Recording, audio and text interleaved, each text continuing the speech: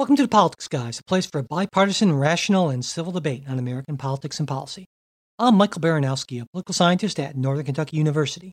With me today is my regular co-host, Cleveland area attorney and Republican factotum, Jay Carson. Hey, Mike. Hey, Jay, how you doing? I'm doing great. Well, I'm doing okay myself, too. You know, we have a bunch of listener questions, comments, critiques, so I thought we'd just jump right in if you're ready. I'm ready. Okay, let's see here. We will start with Josh. Josh, who writes, I'm not even sure where I fall down on this political issue, as I think antitrust suits tend to be complicated. But can I ask a favor that you... Yeah, well, yeah, I guess, yeah. But he says, can I ask a favor that you correct the facts that were confused on a recent episode? He says, the two most egregious in my mind were, number one, Jay asked why the regulators weren't going after Android instead of Google. Android has been owned by Google since 2005. Did I ask that? I don't think I said that, but I don't. If I did, I apologize. So that just could have been a miss, because I know actually in Google is that's Alphabet, right? And so that's the main company. And so that might have just been an operating system that upon which Google operates. Right. So that maybe was just a mishearing, misstatement, whatever. So we don't have a problem making a correction or a clarification, I guess, on that. Let's see. The second thing said Jay cited the ability to download competing apps. This is actually the issue at hand. Google was forcing operators to carry their default apps, or they wouldn't allow them to preload the Google Play Store, the app store where you could download competing apps. Okay, that is a valid point. If that's the case, that they wouldn't allow access to competition. Yeah, I would agree. That's a much bigger deal. I think what it was that they didn't actually, if I understand it correctly, didn't actually pull the access to it, but they threatened to do it, and that threat was enough, essentially. So, and that certainly is I would call that anti-competitive behavior as well, basically. So yeah, there you go. So, all right, well, I think that clears up everything that Josh asked about. Yeah. So there we go. All right. Let's move on to this time me taking some heat, Jay. Finally. It happens. Okay, let's see here. Jesse writes, hi there, guys. Been listening since the start of the year and joined your Patreon gang recently. Love what you're doing. That said, Mike, who I typically align most closely with politically, drove me up a wall recently, and here's how. Okay. Yeah, I know you'd like this, Jay. I hear you, Jesse. He invoked Occam's razor, that most totally useful and universal of principles, but then almost immediately threw it under the bus with regards to Trump and his very plausible allegiance to Russia. He mentioned, quite reasonably, that the implications of this are horrifying, and that it makes him not really want to think about that possibility. However, one can only apply Occam's razor if you're actually willing to examine all the scenarios you can imagine. Most, of course, will be quickly and deservingly dismissed. But if you're not seriously looking at the snowballing evidence that Trump is in the proverbial pocket of Russia because the idea is scary, then you lose the right to lay claim to Occam's razor because you're throwing out possibilities before applying the razor. For my part, I think Occam's razor is firmly on the side of Trump being scared out of his wits about Russia. Not that he's following an exact playbook, but merely that he knows that they've got unsurvivable amounts of dirt on him, and so he's doing everything he can to prove his continuing usefulness. All of your hosts seem to agree that Trump is mercurial and erratic, which is almost true for everything except his total inability to say an unkind word about Putin or Russia. As your episode almost said, I'm paraphrasing, it's almost impossible to imagine what is driving him to show such an apparent allegiance to Russia and stop short of doing the cognitive contortions necessary to justify Trump's consistent behavior with any non-treasonous motives. That's a prima facie win for Occam's razor, pointing to the worst possible version of the Trump-Russia scenario. It doesn't require four-dimensional strategic chess or butting up with dictators just to offend Democrats or imagining Trump as some unknowable psychological Rorschach. Trump being personally terrified of what Putin has on him is a simple, clear, and plausible premise, and one that fits the available evidence to a T. Just because it happens to be unprecedented and horrifying doesn't make it illogical. and you're dismissing it because it's scary, which I 100% agree with, is doing a serious disservice to your faithful listeners, of which, by the way, I will continue to be one. Please take all this in the spirit with which it was intended. So, wow, there's a lot there. And, okay, so I get what Jesse is saying about that. So let me try to respond to all that. Okay. And then I'll jump in. Okay. So has Trump been more Russia-friendly than previous administrations? I would say absolutely. I don't question that at all. Now, of course, Occam's razor is that idea of, go with the simplest explanation first. Don't needlessly multiply factors there. I think that's a great starting point, but it's not the only principle. It is a great principle, but not the only one. So Trump is in the pocket of Putin is certainly just about the simplest example I can think of. So on that, Jesse, you and I were right on track, But also, I would say Trump is super insecure about his election, and therefore he refused to take seriously Russian collusion. That's also pretty simple. And not only is it very simple and straightforward, it also ties in very well with what we know about Donald Trump's personality over many decades. And as for that other non-election Russia stuff, the idea that, Trump identifies with and perhaps even envies dictators, that also seems to me to be pretty straightforward. And again, it comports very well with what we seem to know about Donald Trump's personality over many decades, So, yeah. And finally, I think, Occam's razor, great. And I try to go with that whenever I can. But there's also something that's been called the Sagan standard, which is named after Carl Sagan, the great scientist. Astronomer. Yeah, astronomer. And Sagan said, extraordinary claims require extraordinary proof. And I certainly agree with that. You could certainly say, the simplest explanation is that, space aliens have taken over Donald Trump's mind, and he's doing this for that reason. That's very simple and straightforward. It comports with all the facts, but it's an extraordinary claim. Now, I use that, obviously, it's ridiculous in extraordinariness. No one that I know of is... Or is it? But I would say that the president of the United States is being blackmailed by the president of Russia is an extraordinary claim. And so that, under the Sagan standard, requires extraordinary proof. So I guess that would be my fundamental basic response to that is, I think you can make a case that, that the simplest explanation is that Donald Trump is either in bed with the Russians or that he, that they have some dirt on him. And that fits to a great extent what we see. But it is an extraordinary claim.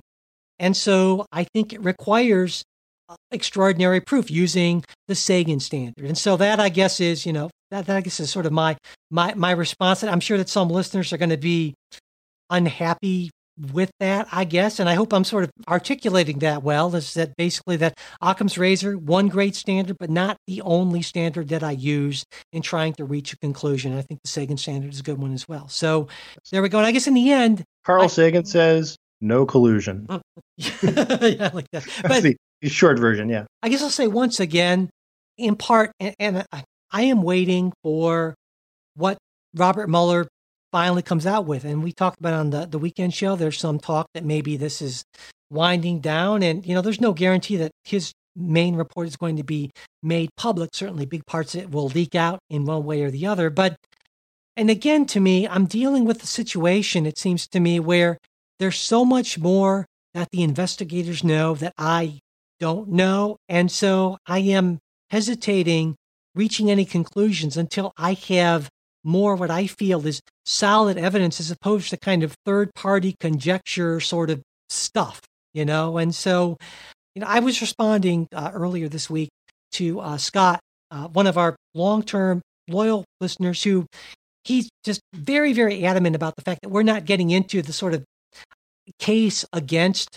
collusion, the fact that there are all these, and I'm going to make this sound more conspiracy-ish than it should. And for that, Scott, I apologize that there is this kind of effort against Trump, and some people call it deep state and that kind of thing. I don't know. But The problem, the reason why I think that we haven't talked about it is so much of it is just kind of this, it feels to me like unverifiable, kind of down the rabbit hole. I would call it Michael Moore-ish type of stuff. I mean, and that's always been my problem with Michael Moore. He'll make these bizarre, these wild, like 12-point connections. And to me, that's a path that isn't a very fruitful path. I need something a little more solid, these arguments by innuendo and that sort of thing.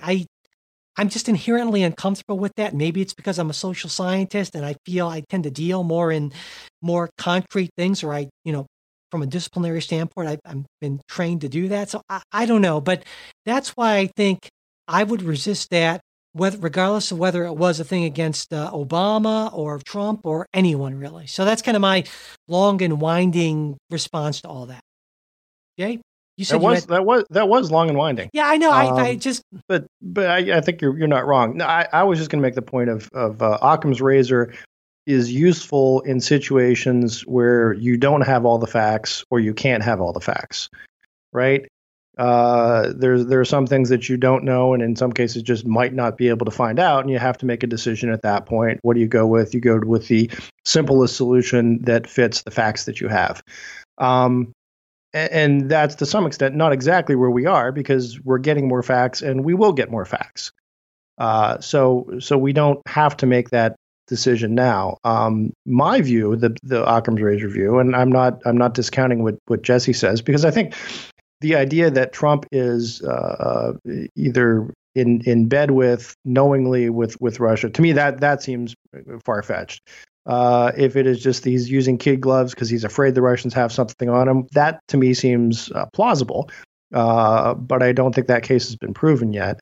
And the more, Occam's razor simple explanation that I would propose, and I think I sort of made this clear last time, was that, look, Trump's a jackass.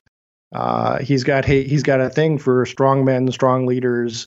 And his nice words towards Putin sort of make sense in that context, because also if you consider the policy stuff, he has taken more steps against Russia. I mean, he's bombed Syria, bombed Russian allies. He has allowed lethal force to Ukrainians to defend themselves, that the prior administration didn't do. So I think you have to weigh those things in there also. If he says nice things as far as Putin goes, does the policy necessarily reflect a change? I haven't seen that yet. So all that said, you're exactly right. I mean, there's more evidence to come in, and we can make our decision on the evidence then. Does that make sense? Yeah, absolutely. Yeah. Absolutely. All right, let's move on to Anne, who says that she wrote that in 2016, she found herself having to choose between two extremely distasteful candidates, and I think that's a position a lot of listeners sympathize with. Amen. I know I do. But she writes, how do you think we've gotten to this point? Why haven't we gotten better candidates? Does it have anything to do with the fact that they're subjected to scrutiny over every aspect of their lives? She continues on saying, it seems as though everything is wrong and keeps getting worse. I'm not certain about, for instance, single-payer health care, for instance, but what we have sure isn't working, and yet we can't get anywhere. And I think that's a frustration that a lot of Americans on both sides share, certainly, Jay. So any thoughts about why we can't seem to get better candidates or can't seem to get anywhere? It's a big meta question. Mm-hmm. People could write books on it, but yeah. Well, Mike, I'll tell you what, we will do, I promise, a big show on this later. But I think I'll just point out that being a candidate is really difficult in so many ways that folks I think don't appreciate. And it's sort of a big hassle to your lifestyle. And there are a lot of people who are, if they're smart, successful, civic-minded, simply don't want to put themselves through what you have to go through. And when you say scrutiny is one thing, but it's also just, you have a whole lot of people just making stuff up about you. Saying nasty things about saying nasty things about you, your family, and all that. And to a lot of folks, it's sort of, well, what's the point? Particularly if you're saying, look, I'm going to run for Congress. I will go there and be a one of 435 other members. My voice will not, really appreciably change anything. Can you say any one individual congressman, congresswoman does? Well, in some cases, yeah, but it often takes years before they gain that kind of traction to make real change. And then there's also this I want to say bias against moderation, and I don't want to sell that the wrong way, but there are a zillion interest groups out there, and when you're a candidate, you get these surveys from them asking what's your position on X, Y, Z, and they these groups are typically they're interested in candidates who check all the boxes. And often if it's someone who diverts from the look, you can say I'm really a big Second Amendment champion on all these things, but I don't think we ought to bump stocks should be regulated as Class 3 firearms, right? Which would be a not unreasonable position, I don't think. They will say, look, this guy's a sellout. Yeah. Likewise, if on the other side, unless you are willing to take a position that, if possible, I would ban all guns, you're going to get heat from the other side. So there's sort of little incentive for having any sort of nuance. And I accept this to a certain extent, but here's where I would draw a line. And candidates face heat with that. Of again, if you want to get endorsements, you want to get funding. People want you to be all in, and you're either with them or against them. So that's part of it. What else? I guess those. I mean, to me, from my view, having worked in a number of campaigns, it's also just it's sort of a stress on the candidate just psychologically, in that you always have to sort of be on. Right. You can't flip people off in traffic anymore. You can't, and it's a strange thing being, oftentimes, again, you're all of a sudden a public, to the extent, anyone pays attention to this sort of figure. So I don't know. I guess those were my reasons of why you don't get better candidates. And by better, I'm assuming you mean folks who are sort of, willing to just, make decisions on the facts, look at this and or that issue, and would be willing to sort of, make some compromises. And even saying that kind of sounds bad, right? Yeah. Make some compromises. But would be willing to sort of meet the other side halfway and walk away with half a loaf as opposed to a whole.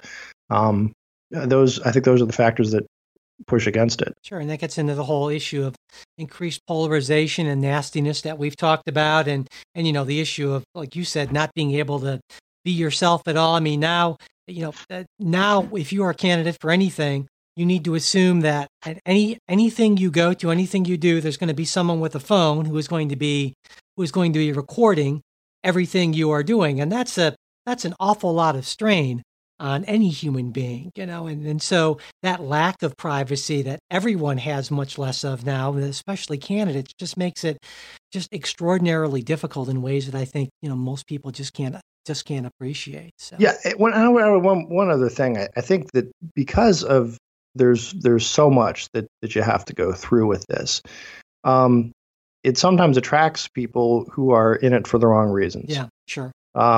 Who are so dug in, who are so, let's say, lacking in humility, right? I'm always right about that they're drawn into that because that's the kind of personality you almost need to get through it. Yeah, if politics becomes a reality TV show, then you get reality TV type candidates. Yeah. So there you go, as we know, even at the highest office. So, yeah. All right, moving on. Let's see. Ryan asks Jay, what's your line in the sand on Trump? What would he have to do in order for you to walk away, since you agree with a good portion of his policies and judges, but disagree with his, let's go with, temperament? I'm not. Well, first of all, I guess I'm flattered that you're asking me for my opinion, because again, I'm not out here to endorse Trump, and I think I'm pretty clear most of the time that I've got problems with him, and I'm not sure exactly what you mean by walk away. Again, I didn't vote for him. That's about as walking away as you can get. I would imagine, so it's sort of.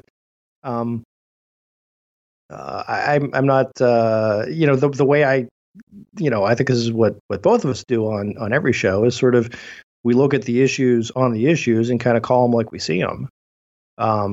So yeah, I think Trump's absolutely wrong on trade. I think his erratic behavior takes away from a lot of things that could get done, distracts from important other messages, makes the country look foolish. It tends to embarrass us and so forth. That said, look, I think the judges so far have been good picks, and I think the tax reform bill has been good public policy. So, I mean, I'm not sure. I don't know, because Mike, we get a lot of this of like, when will Jay condemn Trump? And okay, I mean, he's he is hereby condemned. I don't, has he changed anything yet? So I guess that's the best answer I can have. I don't have a line in the sand, because I don't really see things as I'm with him or against him. I'm looking at issue by issue, and so it would maybe, tell me if this is right. Would it be fair to say that you condemn him as a person, you condemn what he is doing to the institution of the presidency, but you agree with certain of his policy proposals? Would that be a fair way to put it? Yeah. Okay. And I would point out, really, that if you want to talk about Neil Gorsuch or Kavanaugh, or the tax reform, which, again, to me, those, if you want to look at what are the achievements of the Trump presidency, I'd add in a lot of deregulation. Those are things that you likely would have seen under any Republican candidate. I was just going to say that. In one form or another. Yeah. Those aren't particular Trump ideas. If anything, those are situations where Trump has deferred to the more traditional Republican view of things. Yeah. It seems to me that if you take all the things that Donald Trump has done as president that essentially any other Republican nominees would have done, you're almost like 100% practically for them. But if you take out all the things that are uniquely Donald Trump, you are almost exclusively against Vladimir Putin. I would say that would be highly unlikely that any other Republican candidate would have done that. Yeah, absolutely. Yeah. So all right. Let's see here. Tony asks, I would love to know what you guys think of the farmers that are getting handouts. Are they hypocrites for accepting the handouts after voting for Trump on his platform to take away handouts? And Tony here obviously means that $12 billion in assistance to farmers who are hurt by the retaliatory tariffs that were in response to Donald Trump's tariffs, essentially. Yeah. So, I don't think they're hypocrites for accepting them. I think if you're subject to a policy that hurts you and you have a way of keeping your business going, well, you take that, certainly. But I guess I would say that the larger problem is that the president first created a problem, and then he tried to partially solve the problem he created by taking money from the taxpayers and giving it to a smaller group who wouldn't need it in the first place if he hadn't created the problem. Yeah. So, I mean, I think that's exactly right. I mean, on the one hand, from a purely policy and philosophical standpoint, I think this is sort of like a double tragedy. I mean, you ought not to have the tariffs in the first place that caused the problem, and then you're compounding it by government handouts, which is sort of the second big piece that, again, sort of like Milton Friedman must be, kind of rolling in his grave here. That said, I don't blame these farmers in particular, or find them to be hypocrites. I think you're right. If the government causes you a problem and then they're willing to compensate you for it. Well, that's probably all well and good for you. Again, it's a larger policy problem for the rest of the country that's sort of now subsidizing this cost. And I should point out, Mike, you used to be, again, back in the day, Mike and I roomed together in Washington. We had another roommate who was from a farm state, right. Montana, I believe. Yep. And you guys used to pick on him all the time over farm subsidies. That's right. Because he would talk about how like they weren't growing whatever crop. They're getting paid for not growing whatever crop on their land.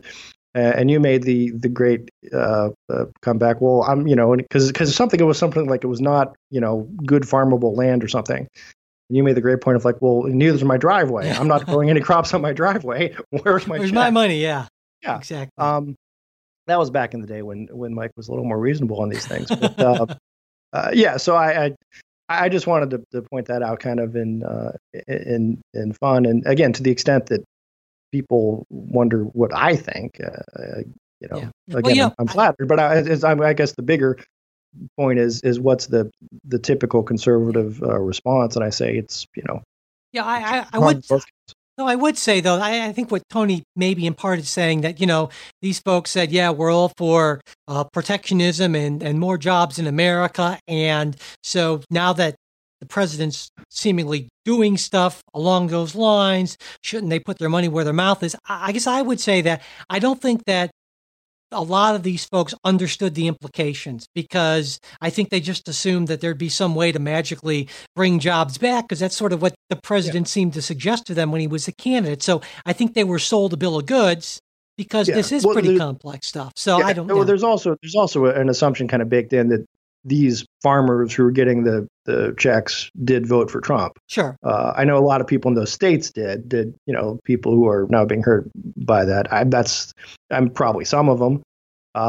But then you also factor in, there are people who would have said, look, I think Trump's absolutely wrong on trade. Gosh, I hope he doesn't do this, what he's talking about. But, man, we need him when it comes to Supreme Court vacancies, and they're willing to kind of hold their nose and vote on that way. So people vote for a variety of different reasons. Yeah, and as my sense, most of the people in the Farm Belt country who voted for him didn't vote for him on the protectionist type agenda. Now, I think folks maybe in Pennsylvania and Michigan and places like that, maybe more so. But yeah, definitely.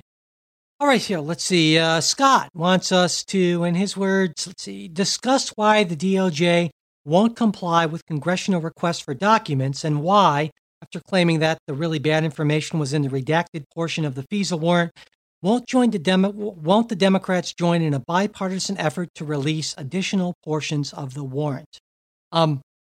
So I guess my thoughts on this, I think there's a little difference of opinion on this. Now, so far, Department of Justice officials say that they've given Congress access to nearly 900,000 pages of documents they've requested. And according to the FBI director, Christopher Wray, who is a Trump appointee, by the way, he says, I'm committed to being responsive to congressional oversight, but I'm also unwilling to budge on talking about ongoing investigations and protecting sources and methods. So to me, that's where the tension is on this whole thing. The DOJ is saying, we're going to give you what we can, but we're not going to get into certain of this stuff that's sensitive because of ongoing investigations and sources and methods. And certain Republicans in Congress want a lot more than that, and they're working it out, and it's a slow process. And I think there's a small group of Republicans in Congress who want to make this a very public, partisan process when this sort of thing goes on all the time. This ridiculous impeach Rod Rosenstein thing, when Donald Trump could order the Department of Justice to turn over all of these documents. So really, it's Donald Trump you have an issue with. But of course, that's not the point. This is being done to score political points and to discredit the investigators, which is what I have a huge problem with. So to me, this kind of thing goes on a lot more than people might realize. And it's the kind of thing that's being worked out, but there's a small group of members of Congress who are deciding to try to make political hay with it. And I think that's just wrong. So that's sort of my take on it. Jay? I think Scott raises a really good question. Okay. And no, and look, there is we have a system that provides for congressional oversight. They have asked for some very specific information that would not seem to preclude or implicate methods or sources, and the Justice Department has stonewalled. Stonewalled is an unfair word. That's not true. Stonewall suggests that they've just said no. We refuse to. It's been an ongoing negotiation. So Stonewall, it's a mischaracterization. Those they haven't given the documents, and it came to the point of, are we going to have to threaten you with contempt of Congress before they started giving some of the documents? And even then, they still didn't. I'm just going to throw out one little thing. I mean, I don't know if you've seen the FISA warrant. It's available online now. But some of the redactions are interesting. And to me, one of the most interesting ones, because this goes to one of the biggest questions, is when did this investigation start? The date on which the FISA warrant application was submitted is redacted. Now, how does that affect methods or sources? I don't know. And even so, most people, we've got a general, we know what month it was. But the other thing that I think belies a lot of what Justice is saying about methods and sources are when these things are eventually released, and whether it's in redacted or non-redacted form, you realize, look, there was nothing that needed to be protected back 3 months ago when you wouldn't give this to us, which raises the suspicion, and I think it's quite a legitimate one, that Justice Department doesn't want to give this stuff out simply because it is embarrassing to it in one way or another. So that's my response. I am all for.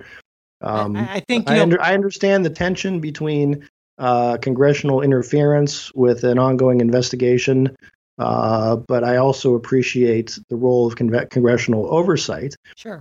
Particularly in something like this, where it goes to surveillance of someone associated with a presidential campaign, and that warrant was granted. And again, you can look at the actual FISA application now on based largely, if not exclusively, on the dossier, which is something that was denied previously. So, I think that you seem to be very willing to extend a presumption of good faith on the part of Congress, but not on the part of the FBI, the Department of Justice. You're making this assumption that they're trying to hide something that's embarrassing to them, even though, like I said, the Trump nominated and Republican confirmed FBI director supposedly has this long history of impeccable, conduct and integrity and all this sort of thing that Republicans were talking about, and yet these people. These people who are calling for this, these incredibly partisan people who don't have that same reputation, the Jim Jordans and the Meadows, and these people who I think are tremendously destructive to the democratic process, and who don't seem to give a damn about anything except for pushing their own partisan, hyper-partisan agenda. These are the people you're more than willing to say, oh, they just want information, which to me is a double standard. Well, no, I would look at this, and if we look at what I said on the Saturday show when we were talking about the Manafort trial, to me, a lot of this, the motivations don't really matter. If it's politically motivated, so what? I mean, just as if the investigation into Manafort is politically motivated, look, he's still, there's still a good likelihood that he committed these crimes.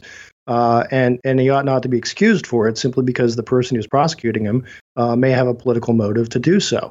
Likewise, certainly Congress has a political motive to do this. But that's part of the beauty of our system, right?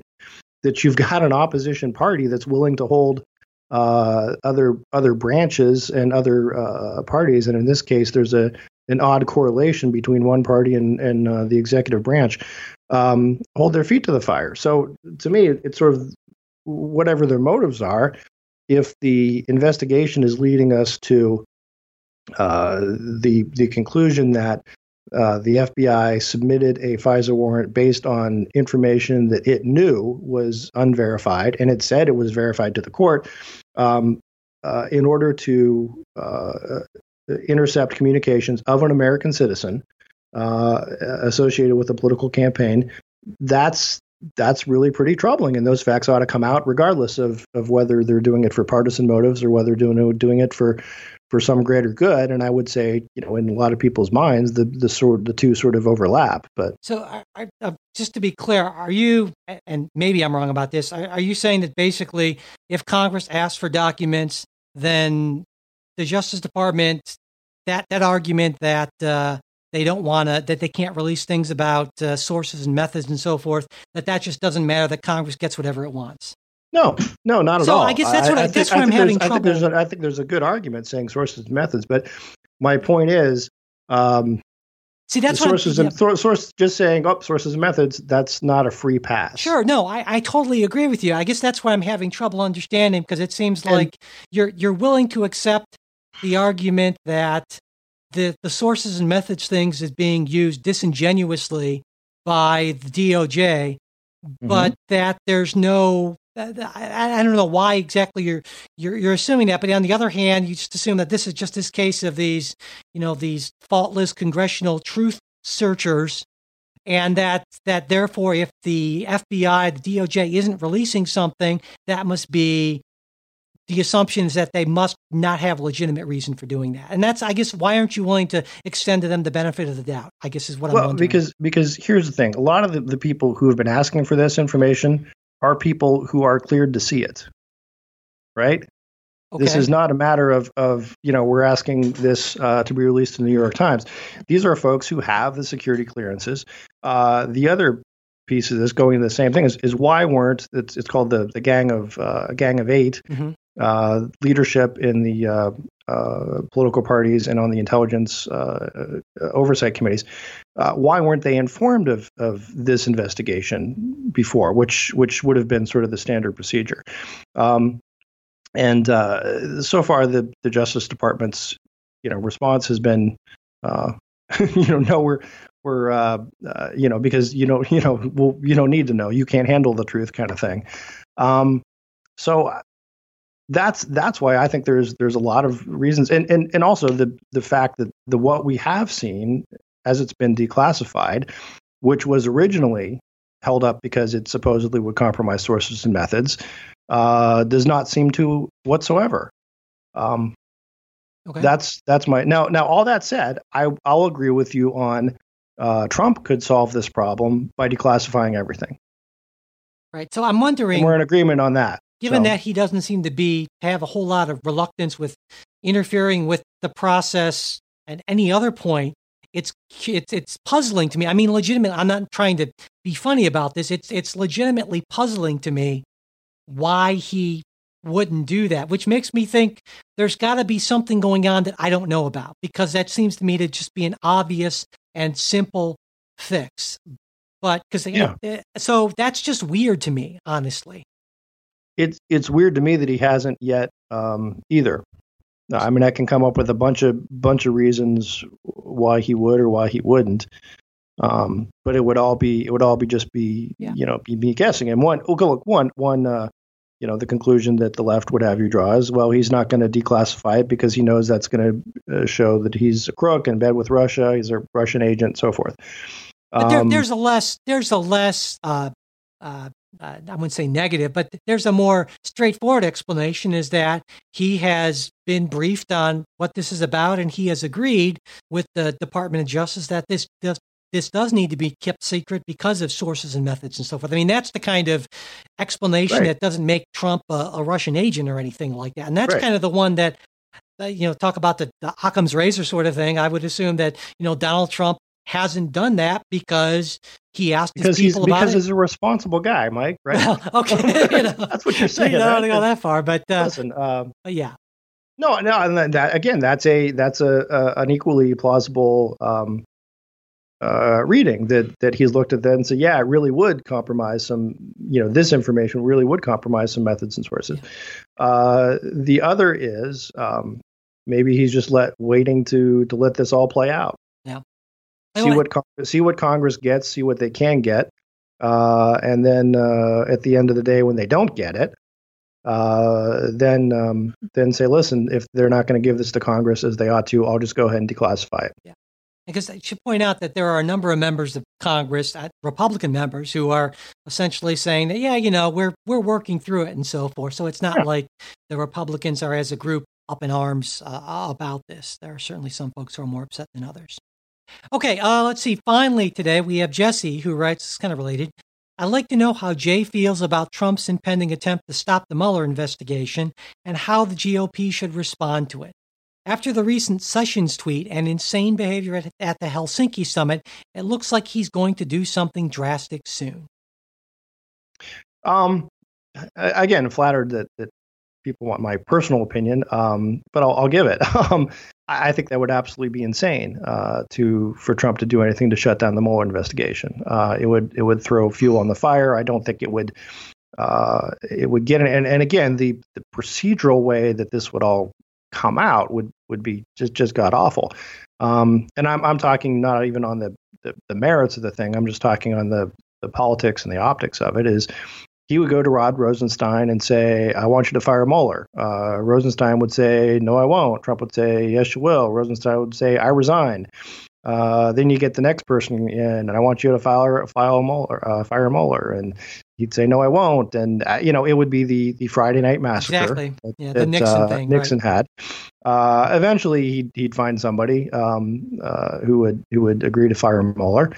And then immediately all the flames would be, burning as to why did he do this? He's trying to stop the investigation. I think the much smarter political play is to continue to let it play out. Say, listen, I have nothing to hide. The facts are going to show that I'm no collusion, and stick with that. So I think it would be absolute political suicide for him, and also for Republican candidates. I mean, why would you do that to them? Because then they'll face this same question that I'm facing, as to why is he doing this? Why isn't he doing this? And again, your average guy out there running for Congress is going to beats the hell out of me. And would say something about the, look, I hope the investigation, I would have the investigation move forward. And it just gives fuel on the fire for the Democrats to say, you need to elect Democrats so we can impeach and do a hearing. And even so, it's not as if Mueller was fired, this would all go away. There would still be the various U.S. attorneys who could investigate different matters. There would still be, assuming the Democrats were to take control, congressional investigations that would go into the same thing. So it wouldn't go away. I have to think Trump is smarter than to do that. I think the tweets are just sort of, it's just Trump being Trump, and he's just kind of trolling Democrats and so forth and doing this. I don't think he seriously would consider doing anything to end the Mueller investigation. At least, at least I think that would be bad politically, and I think it'd be bad policy-wise too. Yeah. Well, I think what he's doing obviously makes a lot of sense for him personally. He's put a lot of effort into essentially completely doing what he can to completely discredit the investigation, and that's the smart move for him individually, politically, is that's that way. No matter what is in Bob Mueller's final report, a huge hunk of the public is just going to not believe it because he's been totally discredited by the president for that, And so I think that's clearly his playbook. And to be fair, politicians and people have done that strategy of discredit the investigation, from the get-go. But the difference is the level to which this president has taken it, and also the hyper-partisanship of the news media, which amplifies these messages. And so it's at a degree we haven't seen for a long time, certainly. It was like that in the early days of the Republic, but it's been quite a while since that. And of course, that to me is the big concern, because, and we've talked about this a bunch of times before, is that while that might work for you personally, then when people feel like they can have no trust in any institutions, that is really horrible for democracy as a general rule. And I know you agree with that. Yeah, as well. No, I agree with that. And I would also say, though, I think it's not completely unhealthy to to push back on investigations if you think they're not fair or that they are, again, somehow misleading or rigged witch hunts. I really like that, rigged witch hunts. There's a line, basically, and there's no. I mean, I'm just thinking about look. I mean, Joe McCarthy was conducting an investigation about Russian collusion in our military and our State Department. A lot of people pushed back on that, and rightfully so. And it turns out, McCarthy was, a lot of this was BS. So that's what I'm saying. I don't think it's the tactic of questioning the investigation is an old one. That's the standard tactic that's used. And when you do that, it's sort of a good thing in that it puts the burden on investigators to make sure that they're acting appropriately. So. Sure. And there's obviously, and sure you would say, just to make it clear, listeners, you're not suggesting this is the equivalent of Joe McCarthy's investigation. There's a difference between, one individual, for instance, senator with a history of mental health and drinking problems, launching some crazy claims, and there you go. and exactly. But yeah. All right. Yeah. No, this is different. In that there is in McCarthy, it was just sort of unsubstantiated claims. Yeah.